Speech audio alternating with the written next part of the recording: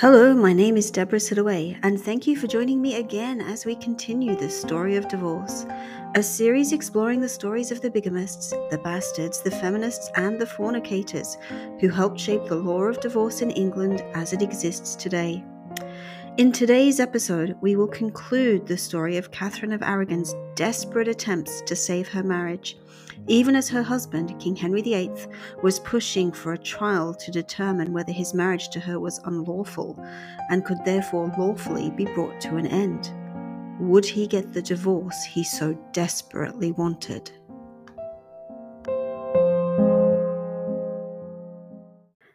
The English trial of the marriage of Henry and Catherine fell to be determined in the Parliament Chamber of the Dominican Friary of London, in Blackfriars as it is known today. As the trial opened, Catherine caused a sensation by choosing to appear in person. Henry, in contrast, had chosen to absent himself from the proceedings, sending a proxy in his stead. Catherine entered the room accompanied by a vast array of her court, together with 4 bishops. She came with regal solemnity, not to defend her marriage, but to protest against the jurisdiction of this English court. She read, for the record, a copy of her appeal to the Pope that the only proper forum for the matter to be heard was in Rome. Having made her protest, the judges conferred and informed Catherine that they would make their answer to her on 21 June 1529. When the court reconvened, it was open to the public, and the lower end of the Parliament chamber was spilling over with ordinary men and women keen to observe the royal courtroom drama. Henry was the last of the players to enter the chamber. By then, it was all too clear to Henry that the public sentiment was in favour of Catherine. She had been his loyal and devoted queen, and her people loved her. Anne Boleyn, meanwhile, was despised, branded a sorceress, and jeered as a whore. Henry was going to have to tread carefully if he was to escape the contempt of his people. He opened his case by asking the court to make a pronouncement as to the status of his marriage, whether it be valid or null, commenting that he had, from the beginning, felt a perpetual scruple in relation to his marriage, but in a statement that all present knew to be false, averred that he hoped that his marriage would be found valid. The court, presided over by Wolsey and Campeggio, rejected the Queen's protest over its jurisdiction to hear the matter, and called the Queen to appear. Catherine entered the room with regal dignity and serenity. Once more she protested against the jurisdiction of the court. Once more she appealed directly to Rome. Then she turned to her husband. This was the man she had loved, honoured, and obeyed in accordance with her marital vows. This was the father of her children. This was her king. It was not in her nature to thwart his will. Yet she berated him for his long silence as to his concerns over the validity of their marriage. What followed could only be described as an undignified marital spat. No doubt stung by Catherine's observation that Henry's scruples had been a recent phenomenon, Henry weakly reverted to meaningless platitudes of his great love for Catherine and his desire that the marriage should be declared valid. But they were empty words, and everyone present at the trial knew them to be false. Wrong-footed by his wife, and sensing that she was gaining the advantage, Henry then went on the attack, denouncing Catherine's appeal to Rome, reminding her that she was secure in England and that she had been provided with the counsel she had requested. Not for the first time, Henry underestimated his wife. Catherine's response was not to spar with him, but to leave her dais, make her way to her husband, her sovereign lord, and kneel at his feet. Henry attempted twice to raise Catherine to her feet. Twice he failed, and Catherine made her plea to him in broken English, an apt companion to her broken heart.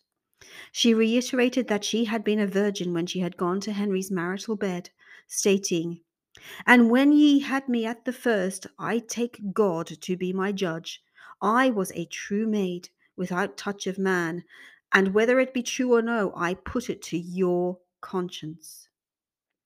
She all but challenged him to call her a liar, to make what she considered his slanderous allegations against her public.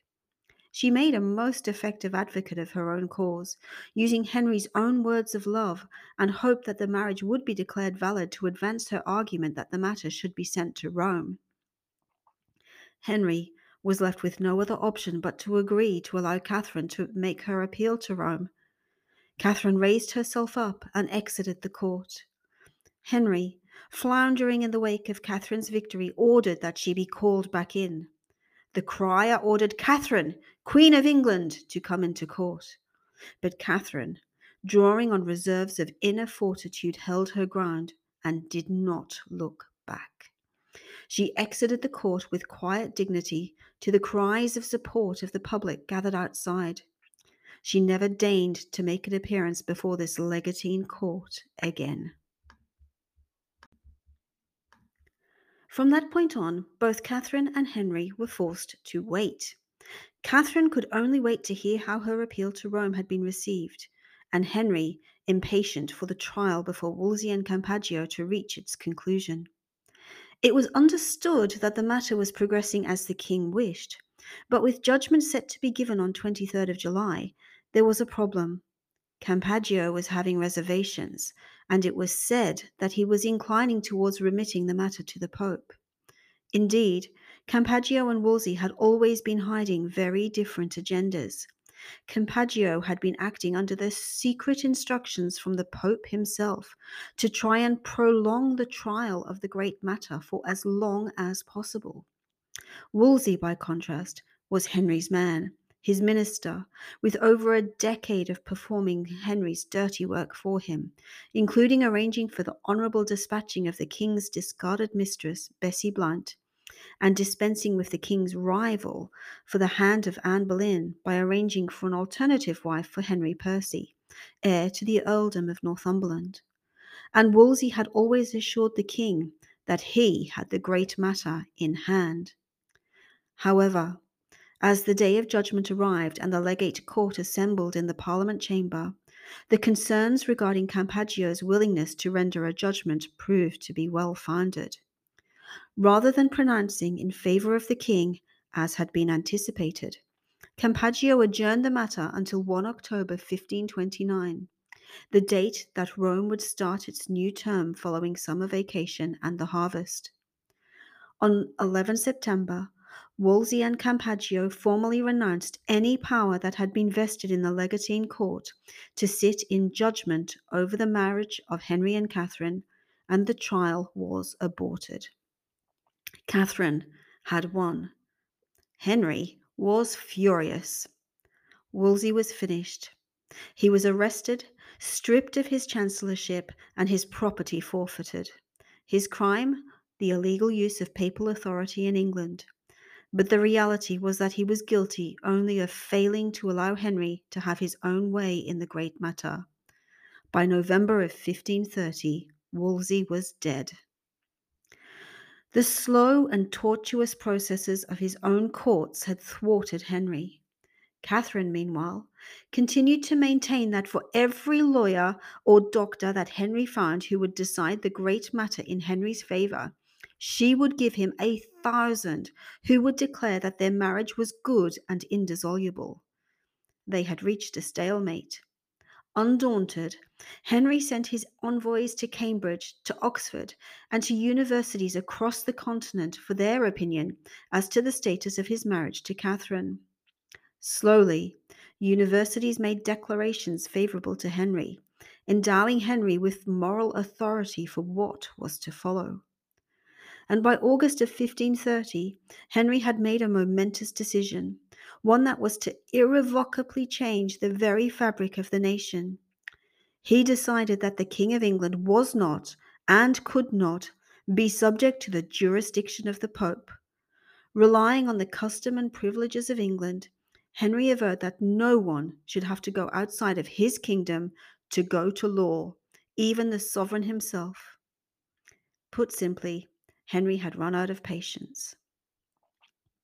On 11 February 1531, Henry VIII's new title of Singular Protector, Supreme Lord, and even, so far as the law of Christ allows, Supreme Head of the English Church and Clergy, was announced by the Convocation, the governing body of the Church in England. Henry had taken the first step to separate the Church of England from the authority of the Pope. And while there is some disagreement between historians as to the exact date, one thing is clear, that shortly after the bestowing of the title of the Supreme Head of the English Church on Henry, Anne Boleyn finally achieved her ambition of taking her king to the matrimonial altar. She and Henry married. If it had been any other person, the marriage would have been considered to be bigamous, as Catherine was still living and the great matter still unresolved. Despite Henry's marriage to Anne, Catherine still considered that she was Henry's one true wife, her marriage to be valid, and Anne nothing more than a usurper to her rightful and lawful place. But Catherine had already lost. Her fertile years were behind her, while Anne Boleyn was with child. Fate also intervened with the death of the Archbishop of Canterbury. It was another nail in the coffin of Catherine's marriage to Henry. With the position of the Archbishop of Canterbury vacant, it was an opportune moment for Henry to appoint someone who shared his views on the subject of divorce, someone who might be more pliable to finding in his favour. His eye turned to Thomas Cranmer. Cranmer had long demonstrated, both through word and deed, his belief that divorce was possible. The king had Cranmer summoned from Germany to take up the appointment, and he was consecrated on 30 March 1533. He had only one priority on taking up his office as the Archbishop of Canterbury: resolving the great matter and bringing the marriage of Henry VIII and Catherine of Aragon to an end. Cranmer may have been ambivalent about taking on the position as the Archbishop of Canterbury, but his actions in Henry's favour were decisive. On 23 May 1533, the great matter was finally resolved when Archbishop Cranmer announced the formal decision of the Convocation. The marriage was declared null and void. There was no divorce. There was no need for one, as the effect of the marriage being declared null and void was that the marriage was to be considered as never having taken place at all. For Catherine, a devout and pious woman, this would have been devastating, as not only did it effectively declare that she had been living with a man who was not her husband, but that her beloved daughter Mary, the living shrine to her marriage, had been conceived in sin and was now a bastard, stripped of her inheritance and removed from the line of succession. And on 5 July 1533, to ensure that there was no ambiguity about Catherine's position, a proclamation confirmed that she was stripped of her title as Queen and that she would be known as Princess Dowager of Wales, a title she was entitled to by virtue of her marriage to the long-deceased Prince Arthur. Henry wanted no one, not even his own daughter, to stand in the way of his much-longed-for son taking his place as heir to the crown. However, Anne's child was not the son that had been anticipated by all. She gave birth to a daughter, named Elizabeth after Henry's beloved mother, on 7 September 1533. Despite this, and still convinced that he had taken the right course in ending his marriage to Catherine, Henry took steps to pass the pronouncements of the Church into law, both in relation to his position as head of the newly established Church of England and in relation to his marital state. He wished to enshrine in parliamentary legislation the demise of his marriage to Catherine and the validity of his marriage to Anne. In 1534, Henry passed the first Act of Succession, by which he voided his marriage to Catherine and regularised that with Anne Boleyn. The Act was passed by Parliament on 23 March 1534. However, while the words were those of the Lords Spiritual and Temporal and the Commons in this present Parliament, there could be no doubt that they embodied the views and wishes of Henry. The Act gave voice to his wishes, vesting the succession of Henry's crown in his children with Anne, making Elizabeth first in line to the throne, and deeming his daughter Mary a bastard.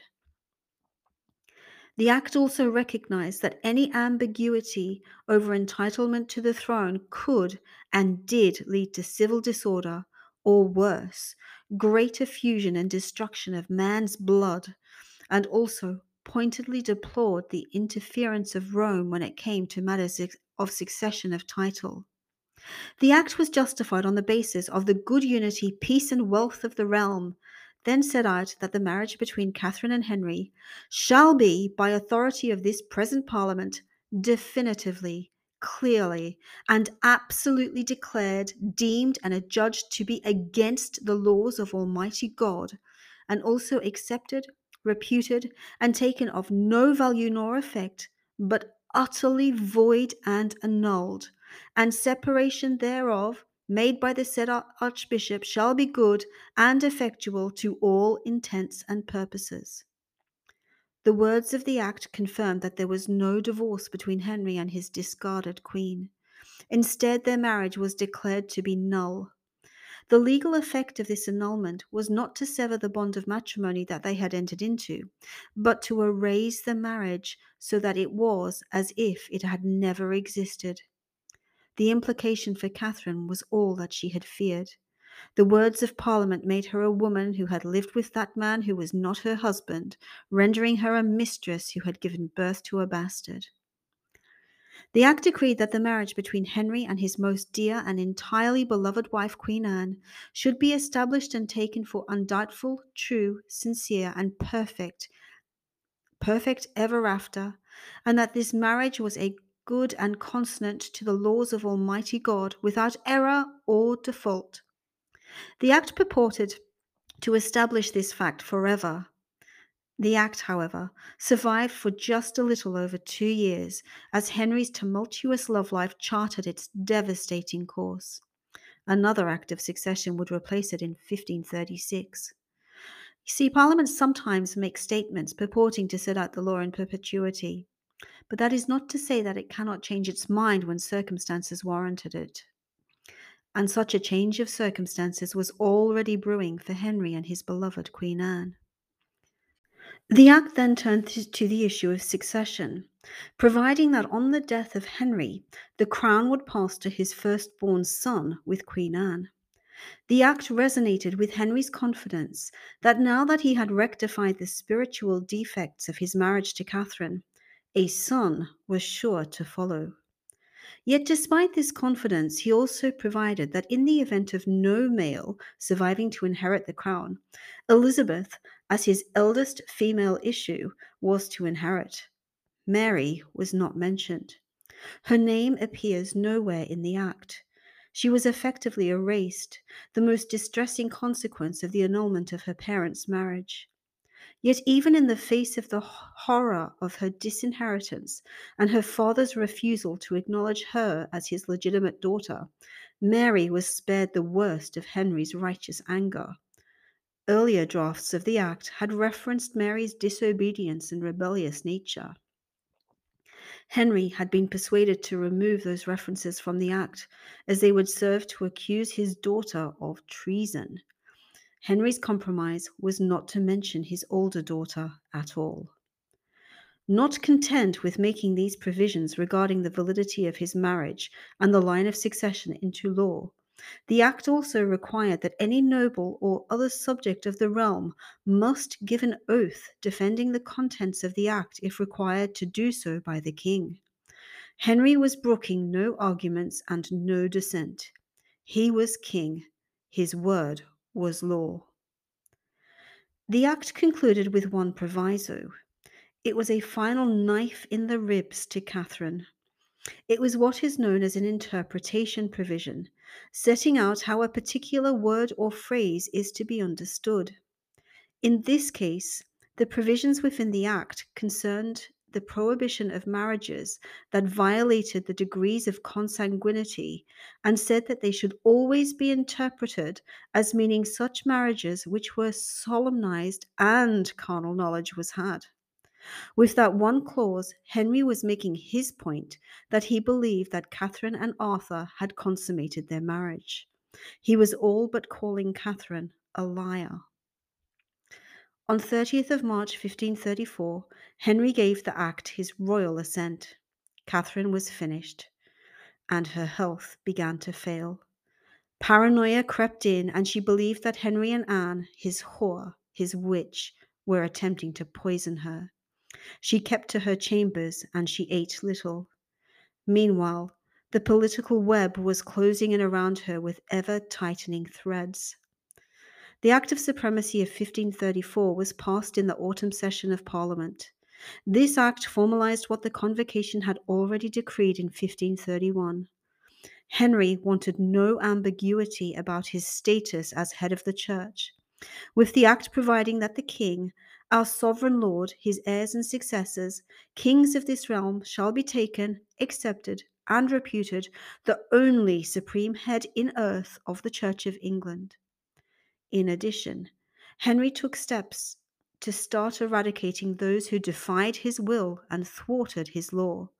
He started executing those who refused to take the oath of supremacy, recognizing Henry as the only supreme governor of the realm. He showed no mercy to those who refused to take this oath, and one of the early victims to his zeal were 4 monks, executed for their treason in refusing Henry's order that they take the oath of supremacy, being hanged until half choked and cut down before death could spare them the horror of what was to follow: castration and evisceration while still living, before having their entrails burned in front of their faces, before finally being released by the axe separating their heads from their bodies. Catherine withdrew from public life, while Henry and Anne continued with their zeal for reforming the church in the realm that she had once been queen of. Despite withdrawing from the public eye, Catherine continued to refuse to acknowledge the annulment of her marriage and was steadfast in maintaining that she had never had carnal knowledge of Prince Arthur. As such, she remained an inconvenience to Henry, yet he could not bring himself to get rid of her. She remained like a splinter in his hand that he could not shift until her death on 7 January 1535. Although the marriage had already been annulled, her death, without any question, brought all question marks over his marriage to her to an end. Marriage did not survive death. Catherine's death shut the door on his past, leaving the future dancing before him with sparkling promise. Henry greeted her passing with joy in his heart, shunning any suggestion of mourning by dressing himself in vibrant color and taking part in jousts, dishonoring the woman who had been nothing but a true and loyal wife to him and a loving and attentive mother to his oldest daughter. Catherine died with quiet grace and dignity, faithful to her God and the tenets of her Catholicism that wedded her to her belief that her marriage was indissoluble. In her heart, she died as Henry's wife, and given how cruel her husband's treatment of her was in the final years of her life, it seems somehow unfair that Catherine died without knowing that Henry was already beset by doubts over the legitimacy of his marriage to Anne, fearing that he had been seduced by witchcraft and sorcery into marrying her. Because Anne, like Catherine before her, had failed to produce a son for Henry, having suffered a miscarriage in 1534. He only stayed his hand because Anne was once more pregnant.